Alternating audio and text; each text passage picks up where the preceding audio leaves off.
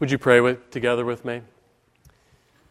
Gracious Heavenly Father, in our worship we have declared our desire of heart to worship you. And Lord, it is an act of passion that is an obedience to your claim in our lives that we would sense your presence, and that in sensing your presence we might be drawn close and Lord, sense the encouragement of life itself. And yet it's even more than that, Lord, for we are to worship you heart, soul, body, and mind. And I pray that even as we have declared ourselves obedient to you with the passion of our heart, that, Lord, we might show ourselves now to be obedient to you with the focus of our minds as well. That we might be open to the working of your Holy Spirit, so that your word might dwell within us, and that, Lord, we might sense the direction that you have for us in our lives, so that our worship might not only be for this moment, but that our worship, Lord, might extend into our days, into today and into tomorrow and into all the week and in the weeks to come, that, Lord, we might be your people, the men and women you've made us to be from the very beginning, and all in the name of Jesus Christ, who is our Lord. In his name we pray. Amen. Before I start, I need to get at least one thing out. It's something I can't hold to myself. I belong to a special and a very unique club that actually began about 34 years ago when my first son was born, and then my second son was born, and we call ourselves the Schrag Men's Club. And we have golf tournaments periodically. And last night, in the middle of the night, I got a telephone call from my oldest son, and we have a new member to our club, a little baby boy. I have a grandson, finally. He's joining 3 little granddaughters, and he has no idea what he's going to get himself into. So I'm going to preach this sermon, and after the sermon's over with, I've got an appointment down in the hospital in Richmond to meet the newest member of my club and initiate him into the ways of the Schrag Men's Club. I just thought I had to share that with you to explain maybe the slappy smile on my face there. So, yeah. He's healthy, the mother's healthy, and I'm just, thanks be to God. Now I'm going to invite you to return with me now to the study that we have been doing now through the book of the Gospel of Luke. And if you turn to chapter 11, we're going to be continuing in that study. And you may remember that 2 weeks ago, we were looking at Luke's Gospel, and I pointed out that when Jesus said something in chapter 11, verse 23, he really made a challenge. There in Luke 11, chapter 11, verse 23, he said, "He who is not with me is against me, and he who does not gather with me scatters." And when he said that, Jesus made it clear that he is not about to settle for friendship. I made that comment in this sermon. Instead, Jesus is not looking for friendship. He's looking for nothing less than wholehearted surrender. That's what his greatest interest is, which to some may actually sound fairly harsh. I remember when I mentioned that in one of the classes at the seminary, one of the students took real exception to me, and afterwards, after the class, he came up and he said, how can we even talk then and sing about Jesus being a friend of sinners if he has no interest in friendship? That he's not going to settle just for friendship. Well, that's a very good point. A lot of people have this image of God as being some sort of gloomy, stern, demanding, divine dictator, but then maybe tempted to transfer that image that they have of this gloomy God onto Jesus. So when they hear those words, they say, well, that's just what I thought. But the fact is, Jesus Christ is anything but unfriendly. There is a distinction that needs to be made between his actions and his intentions. And his actions reflect everything that was promised and spoken of in John chapter 3, verse 16, that the only begotten Son became because of the love of God. And love itself is his ultimate expression. And his actions are forever kind. But keep in mind that the intentions of his life are, as the goal of the entire gospel has already been stated, to seek and to save the lost and to rescue humanity, you and me, from our sins. He did not come simply to pat us on the head as we go by on our way to death. For God so loved the world, we read, that he gave his only begotten Son, that whoever believes in him might not perish, but have eternal life. He is friendly. Oh, he is. But even more than that, he is also Savior. And he will not settle just for friendship. What he is looking for is a relationship with you, a relationship called discipleship, and that you and I would belong to him, be guided by him, be animated by him, both now and forevermore. Now, if there were any need to prove this, we find that right away in our passage this morning. Some of you may wonder why I didn't have this verse when I was preaching the last time. I want to start with it this time. Luke chapter 11, and what do we read right away in verse 27? While he was speaking, a woman in the crowd called out, "Blessed is the mother who gave you birth and nursed you." Now you have to understand where this is coming from. Jesus had vanquished a demon in verse 14, and then he had vanquished his critics in verse 26, and a powerful display just kind of prompted the applause of the crowd. Even today, speechwriters for politicians work hard to create such moments where there is applause for an applause. And here, one voice then speaks out of the crowd in that pregnant moment of applause, and she just can't hold herself back. She is so struck by the wisdom and the depth of Jesus' character that her enthusiasm was just too much. And so the words just burst right out of her heart and through her lips and out into the crowd. "Blessed are you," or better yet, "Blessed is your mother. I wish I had a son just like you." That's kind of what she's saying, is it not? Now, I don't want to make too much of the theology, or some have actually made this verse something about a sign of worship for Mary, the mother of Jesus. Listen, any number of voices could have broken out of that crowd, and each one of them would have had their own special blessing upon Jesus. Blessed is your father. I wish I had a son just like you. Or, blessed are your brothers and sisters. I wish mine were like you. You get the idea that she's taken it personally, and this just happened to be her blessing. And it's an understandable expression of affection and adoration that Jesus gently accepts, but then turns around back to her. Look at the response in verse 22. He replied, "Blessed rather are those who hear the word of God and obey it." You see, if Jesus was just looking for admirers, it would have been very different. When he heard those words coming from this woman, he might have said to himself, or said to the crowd, "Thank you very much," and said to her, "Thank you very much," and then would have turned to one of his disciples and said, "Add her to our mailing list, please."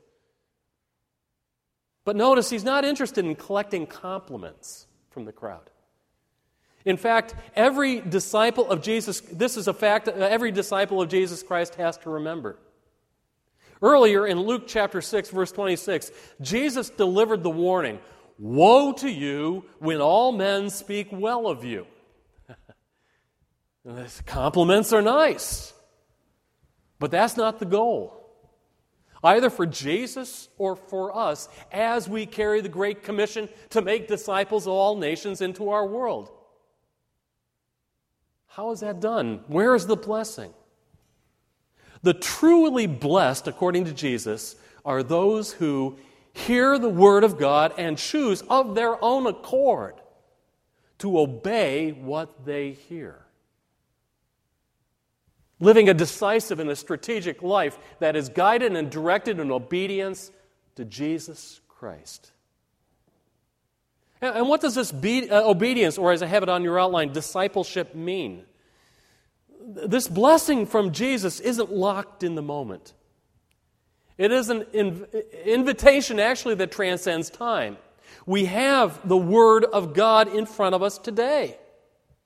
2,000 years out from this moment in Luke, enough of God's Word to know what it means to obey Jesus. And in verse 29, Jesus unlocks the moment by looking back into time where Jesus' invitation was met with the type of obedience and blessing that really does make for obedient discipleship. Look at verse 29, the first of those events. As the crowds increased, Jesus said, "This is a wicked generation. It asks for miraculous signs, but none will be given it except the sign of Jonah. For as Jonah was a sign to the Ninevites, so also will the Son of Man be to this generation." I want you to pause for just a moment as you think of that. The crowds are increasing, and they need to know that for Jesus, this is not a matter of celebrity, but of their discipleship. Not of his celebrity, but their discipleship. They may have come not looking for a Savior. They may have come, in fact, looking for a stunt man, someone who could make them go wow with signs and wonders. But here, Jesus fixes the focus on the truth. Signs and wonders really can serve as smoke screens to that truth. What really matters is the sign of Jonah. Now, what is the sign of Jonah? You may ask yourself. Well, if you don't know the story, you'll find it in the Old Testament book by that name, Jonah, where we have Jonah called by God to bring a message of salvation to the people of Nineveh, who decided instead to run away. That's what Jonah did. The fact is, you know the story, you can't run away from God. And as the story of his sign came when he was then chased by God with a storm at sea, and the rest of the sailors threw him overboard in the midst of a hurricane and gave him up for dead, and only to find that he was swallowed by a whale and then carried for 3 days back to shore where that whale regurgitated him. Isn't that a nice way to say hurled him up on the shore? Now, rabbinic tradition, this is a fascinating thing to note, describes the condition that Jonah was found on that beach, his condition as the sign of Jonah.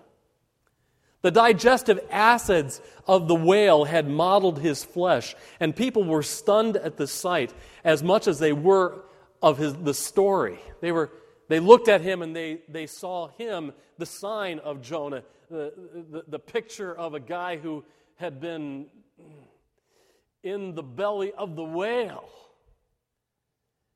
And they were moved by his appearance as much as they were of his story, and in obedience when he delivered the word of God to the people of Nineveh repented of their sins, and they turned to God, and they were saved. The sign of Jonah was a vivid illustration of a picture of death. A picture of death, burial, and resurrection that only punctuated the message and the gift of salvation itself. And if you put your finger here at the end of verse 29 and drop your eye down to verse 32, you will find that while the story of Jonah was something, there was something even greater to be found in Jesus. See what he says there? That the men of Nineveh will stand up at the judgment with this generation and condemn it, for they repented at the preaching of Jonah. But now one who is greater than Jonah is here among you.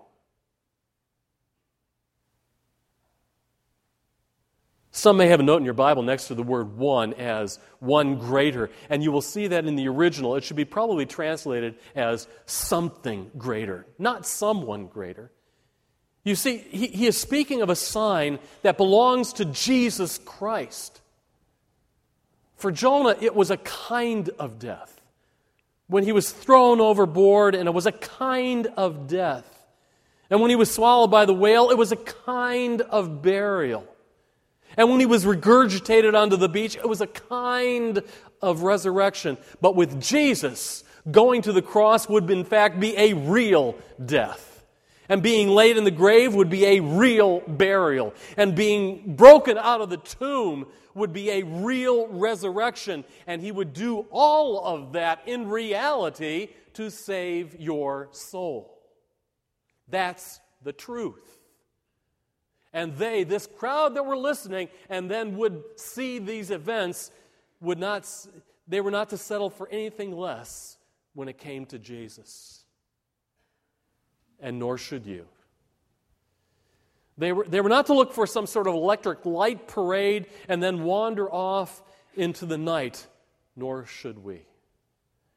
Instead, we are invited to look at the resurrected Lord so that we might bow before him, and this is the truth that sets you free. And to do that requires an honest heart. Look again at verse 31 and verse 32, and you will find what it means to have an honest heart. There we read this, it might be a curious story, but I'll explain it to you. The Queen of the South will rise at the judgment, along with those men of Nineveh. Bring conviction to our hearts. The Queen of the South will rise at the judgment with the men of this generation and condemn them, for she came from the ends of the earth to listen to Solomon's wisdom. And now one who is greater than Solomon is here. And the men of Nineveh will stand up at judgment with this generation and condemn it, for they repented at the preaching of Jonah. And now one is greater than Jonah is here. Again, it may sound confusing. Jesus had already brought the crowd up to speed with the story of Jonah. Now he throws in the Queen of Sheba. I love saying that, Queen of Sheba.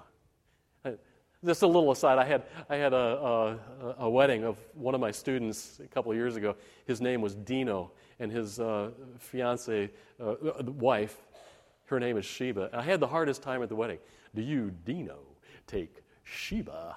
I had to really kind of stop myself for that. But this Queen of the South, I don't know why I shared that with you. But you know, this Queen of the South is the Queen of Sheba. So let me explain. The story of the Queen of Sheba is found in 1 Kings chapter 10, where this Queen of the South, the Queen of Sheba, has heard of King Solomon, and as King David's son, as being the one who God gave the gift of intense wisdom, greater wisdom than any man had ever had. The one who would be called the wisest man alive. The one who wrote the book of Proverbs and Ecclesiastes and the Song of Solomon. And the queen had heard that his was a wisdom from God. And even though her kingdom was on the edge of civilization, she went ahead and she traveled all the way to Jerusalem. And the result, in 1 Kings chapter 10, verse 9, we read, she praised God and found blessing. That's what it says in 1 Kings about her experience. She praised God and she found blessing. Notice she praised God. She didn't praise Solomon. Nor did she praise Solomon's mother. Her praise was directly focused on God. And back in Luke 11, when Jesus referred to the Ninevites and the Queen of Sheba, he made his audience think. Here are two examples from their own history. Examples of Gentiles, people you would never expect to have anything to do with God, being quick enough to recognize the truth of God by his actions. And then respond to him with soft hearts and honest repentance and an eager desire to be blessed by the presence of God, to belong to him and to obey his will. And the indication here from Jesus is that on the day of judgment, these people are to be found in heaven. These are saved people, people who have arrived and stand in judgment then against those who have kept Jesus at an arm's length, have kept God at an arm's length. And for whatever reason, maybe because they've been hardened by pride or because they've sought to negotiate a deal with God, but whatever, they have not embraced him with faith. You think of the reason why people would hear the word of God and choose not to obey, not to give of themselves? That is where the distance lies. And here the sign has been given and the truth has been spoken in all honesty. And faith has now been focused on Jesus Christ, the Lord. And so in verse 32, Jesus goes further and indicates that this now requires an act of personal responsibility. It's now in your hands. Listen to what he says in verse 33. No one lights a lamp and puts it in a place where it will be hidden or under a bowl. Instead, he puts it on a stand so that those who come in may see the light. And your eye is the lamp of your body. And when your eyes are good, your whole body is also full of light. But when they're bad, your body is also full of darkness. See to it then that the light within you is not darkness. It's up to you. It is up to you. It is up to you. Therefore, however, if your whole body is full of light, no part of it will be dark. It will become completely lighted as when the light of the lamp shines on you. Now, on your sermon outline, I have this as the critical matter of personal responsibility. And let me break it down here. The lamp here is Jesus Christ. He is the light of the world, and He shines through the pages of the Gospels, and nothing is hidden. It is all in the open. There is nothing secret about Him. You don't have to go through any special initiation like my grandson is going to do, any special initiation to learn anything new about Jesus, because the Word is an open book there for you to read and to take to heart. The lamp is Jesus Christ. And what you see is what you get when you look at Him. And who you see is what He is. He is the light. And the eye, well, is the lamp of your body. In the Hebrew mind, the eye was the organ that focused all of life's commitments and determined life's directions. You did that with your eyes. It is with your eyes that you would determine what would enter into your mind and capture your imagination and form your convictions. It was with your eyes. And you can choose where you will look for the answers to life. As Jesus indicates, that you can choose to look into the darkness in order to chart your course and to pursue your issues and to adopt a lifestyle that would in fact prove itself to be evil and in the end consuming you so much so that your whole body would be filled with darkness. Or you can choose to fix your eyes on Jesus. And in looking to Him and looking to the light, find that your life begins to be penetrated and illumined with the blessing of life. But it is up to you where you will look. I like this illustration. I love this illustration given by Jesus because it means that our relationship with Jesus Christ is something that is intelligent and honest and is profound.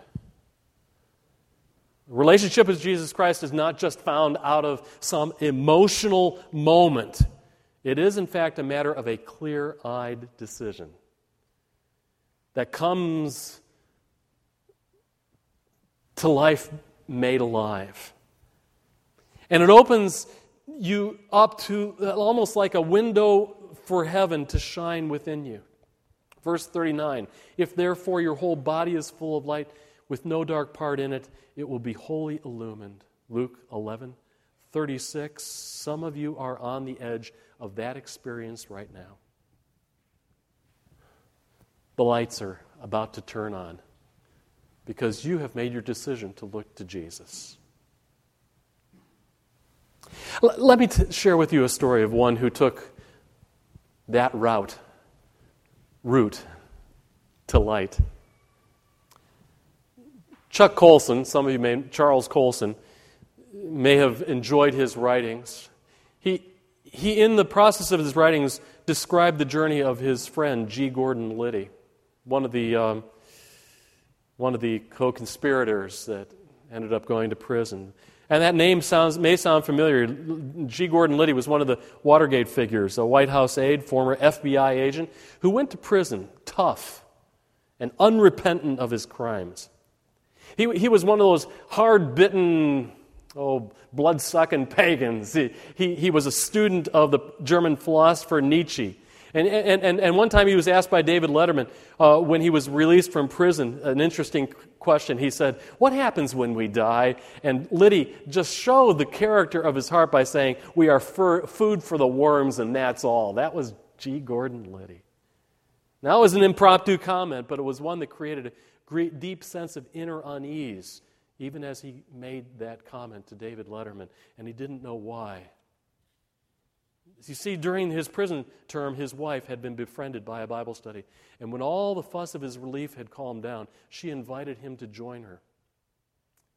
And his response to her was, "I'm an agnostic, but I'll go because I'm interested in the Bible, period.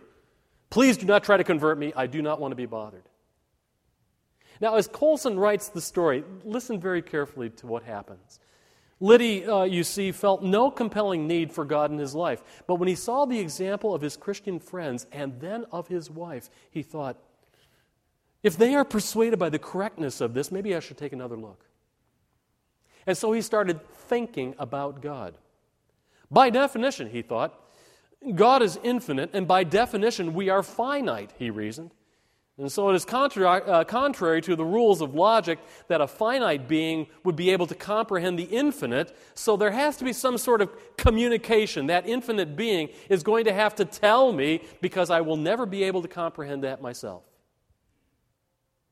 And the next step in his process was then to find the communication, and the light went off in his head. He says, a light, a light, a light. That's what this Bible is all about, Liddy concluded. It's not merely a historical record, but it's God's means of communicating with finite man. The Word of God. But then, he thought, it would be impossible for a finite being to be worthy of the infinite. So there must not only be communication, but something more. So, said Liddy, you have God sending down His Son to do two things: to win for you all of that which we cannot win for ourselves, and then to continue the communication. Many people, said Gordon Liddy, experience a rush of emotion in conversion, and yet for him there came a rush of reason. He realized Christ was who he claimed to be. And with that, G. Gordon Liddy gave his life to Jesus Christ and became what he had at one time feared he would become, a Christian. Since then, Colson wrote, the man who entitled his own biography, Will, has said, now the hardest thing I have to do every single day is to decide what is God's will, rather than what is my will. What does Jesus want, not what does Gordon want? And so the prayer that I say most frequently is, God, first of all, please tell me what you want. Continue the communication. And second, give me the strength to do what I know you want, what is your will, rather than my own. I have almost 57 years of history of doing what I want, what my will wants, and I have to break out of that habit in trying to do your will, so send me the Spirit for the power to be obedient to you. What's keeping you back? Where are you going to turn your eye to find life? What are you prepared to do in order to be able to be blessed? Jesus made an invitation. Blessed are those who hear the word of God, and obey. What does that mean for you? God knows. And the answer to that question begins with you simply opening your heart and saying, I will be yours. Bless me with your presence and your wisdom and your guidance. I will follow you. It's a matter of life and death, my friends. And now is the time for you to decide. Would you pray with me?